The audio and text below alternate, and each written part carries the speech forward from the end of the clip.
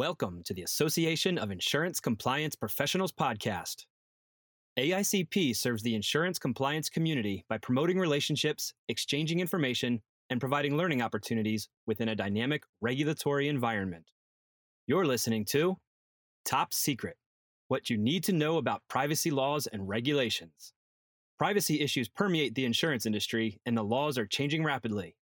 Join Dan Cotter, attorney and counselor with Howard & Howard, as he sits down with Fred Karlinski, shareholder and co-chair, Insurance Regulatory and Transactions Practice at Greenberg Traurig, PA, to discuss some of the privacy laws and regulations that impact the insurance industry. And now, here's your host, Dan Cotter. Hello, this is Dan Cotter with another episode of the AICP Insurance Podcast, and welcome to this latest AICP podcast, focusing today on privacy and insurance. The title of this podcast is Top Secret: What You Need to Know About Privacy Laws and Regulations. Consumer personal information is highly sensitive and valuable data that requires careful consideration when it comes to its storage and distribution. This podcast will discuss the various privacy laws and regulations and their effects on the insurance industry. Join our experienced professionals as they explore this important topic and learn how you can keep your future employer compliant while protecting its customers. Today, I'm pleased to have on the show Fred Karlinski, a shareholder at the law firm of Greenberg Traurig. He is also co-chair of the firm's Insurance Regulatory and Transactions Practice Group. Fred, welcome to the show. Thanks, Dan. It's great to be here today. Fred, we have known each other for many years, having worked on a number of transactions together and keeping up with each other at various associations, including the AICP. Why don't you tell the listeners a bit about your career as a lawyer and how you've supported the insurance industry and its regulatory and transactional needs? Well, thanks, Dan. And we have known each other for a while, and it's great to call you a colleague. I'm a shareholder with Greenberg Traurig, and I've been a practicing insurance regulatory attorney for approximately 30 years now. As part of my practice, I represent and advise insurers, reinsurers, producers, investment managers, funds, and other members of the insurance industry in connection with various regulatory, corporate, transactional, and other issues that arise in their day-to-day operations. I'm also an adjunct professor of law at the Florida State University College of Law, where I teach an insurance law class. A significant portion of what I do in my legal practice involves the interpretation of the various laws and regulations that govern the insurance industry, as well as representation of my clients before insurance regulators and governmental agencies in all 50 states and beyond. Well, that's great. Fred, as you've written, privacy in the United States is not a uniform federal law or set of laws, but much of this privacy laws are at the state level, and we're seeing an increasing number of them, of course, as with, you mentioned, various laws and regulations that govern the insurance industry. For those students interested, there's an unlimited amount of interpretation involved, given all the 50 states. Unlike some countries and states such as California, the United States Constitution provides no explicit right to privacy. Can you tell listeners a little bit about that and the origins of privacy? Absolutely, and you're 100% right, Dan, and we call it really a patchwork quilt of regulation and laws that cover data and privacy in the various states. So in the 1890s, Louis Brandeis, who was then a private attorney who would eventually sit on the United States Supreme Court, wrote a paper in the Law Review with his partner Samuel Warren called The Right to Privacy. The paper had a profound effect on the body of jurisprudence going forward because it proposed a personal right to be left alone. In later years, the court would support this penumbra's argument of a right of privacy implicitly existing in the United States.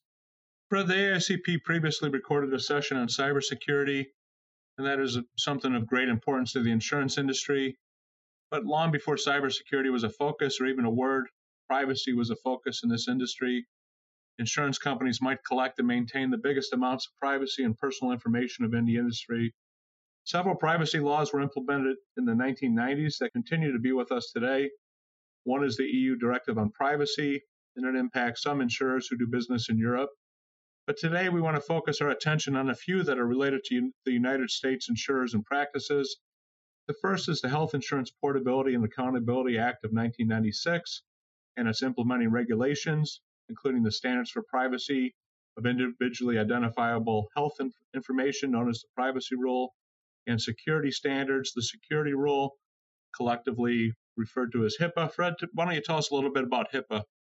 Absolutely, Dan. So, as you mentioned, HIPAA stands for the Health Insurance Portability and Accountability Act of 1996, and it's always affectionately called HIPAA. The HIPAA privacy rule applies only to covered entities such as health plans, healthcare clearinghouses, and certain healthcare providers. But most of these entities do not handle all of their activities or functions by themselves. They often enlist the services of several other people or businesses referred to as business associates. The privacy rule allows the covered entities that I just mentioned earlier to disclose protected health information, or PHI, with those business associates and requires them, among other things, to provide notification of certain breaches of unsecured PHI. Protected health information is individually identifiable health information that is transmitted by electronic media, maintained in electronic media, or transmitted or maintained in any other form or medium. There are 3 exceptions to the definition of breach, which generally relate to whether the information can be used or disclosed in a manner not permitted by the privacy rule, or whether the unauthorized person would have been able to retain the information otherwise. In 2009, the Health Information Technology for Economic and Clinical Health Act, the HITECH Act, a lot of acronyms in insurance for the students that are listening, was signed into law as part of the American Recovery and Reinvestment Act of 2009. Can you tell us a little bit about this HITECH Act, Fred? Absolutely. And there's a lot of acronyms whenever you're dealing with the government. And when you deal with insurance, it just explodes exponentially. But when the HITECH Act was enacted, it was considered to be the most important piece of healthcare legislation to be passed in the last 20 or 30 years. Under the Act, the U.S. Department of Health and Human Services was to spend nearly $26 billion to promote and expand the adoption of health information technology. It included as much as $36.5 billion in spending to create a nationwide network of electronic health records.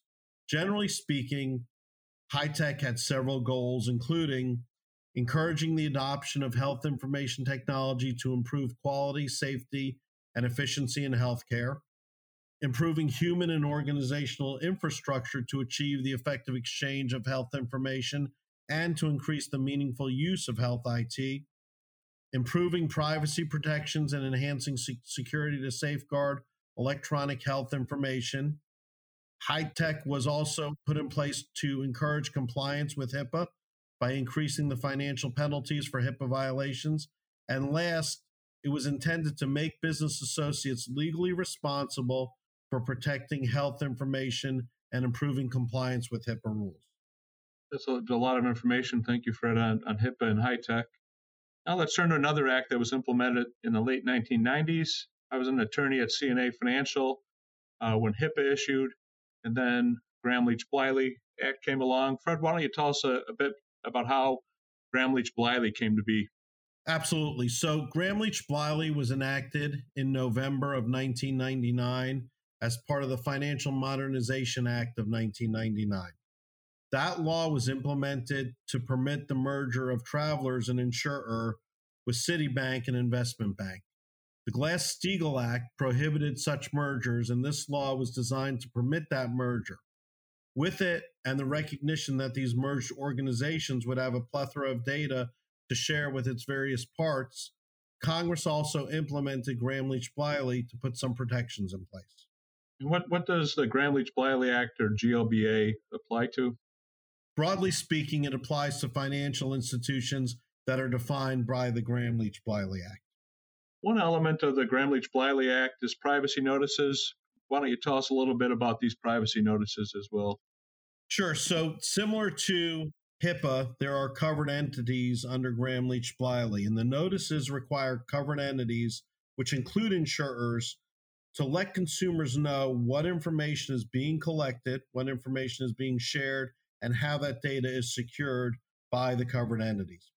In December of 2015, Congress amended the Gramm-Leach-Bliley Act as part of the Fixing America's Surface Transportation, or FAST Act, again, more acronyms, which was entered into law and became effective immediately. The FAST Act included an amendment which added a new Gramm-Leach-Bliley Act subsection to provide an exception to the annual notice requirement for financial institutions that meet certain conditions. It eliminated a duplicative and costly notification requirement. What other provisions did Gramm-Leach-Bliley Act include? So the first is a written information security plan. Every insurer or entity covered under Gramm-Leach-Bliley must have such a plan in place. This requirement is with respect to how financial institutions safeguard information, the safeguards rule, requiring financial institutions to have written information plan. In many ways, this is similar to what is now required under the New York Cybersecurity Regulation 500 and the NAIC Model Cybersecurity Law. The second is pretexting protections.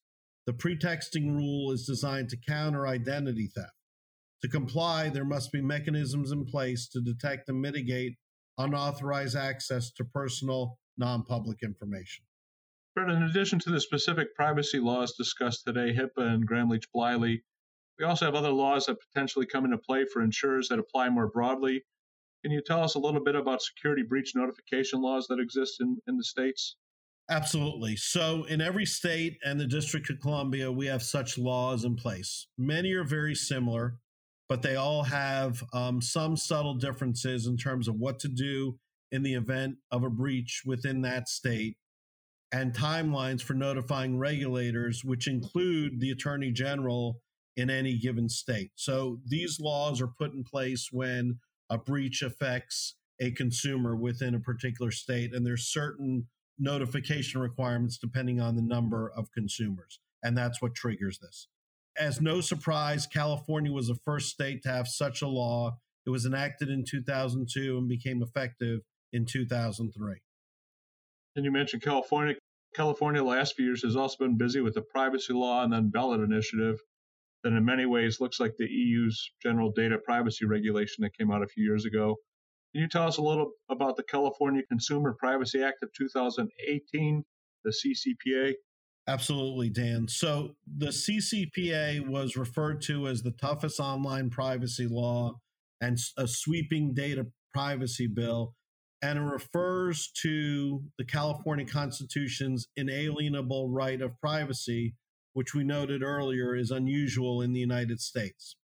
The CCPA includes several rights to consumers, which include the right to be told what is being collected, what data is being collected, the consumer right to be forgotten or to have data deleted, the consumer right for information not to be sold, and the consumer right against discrimination.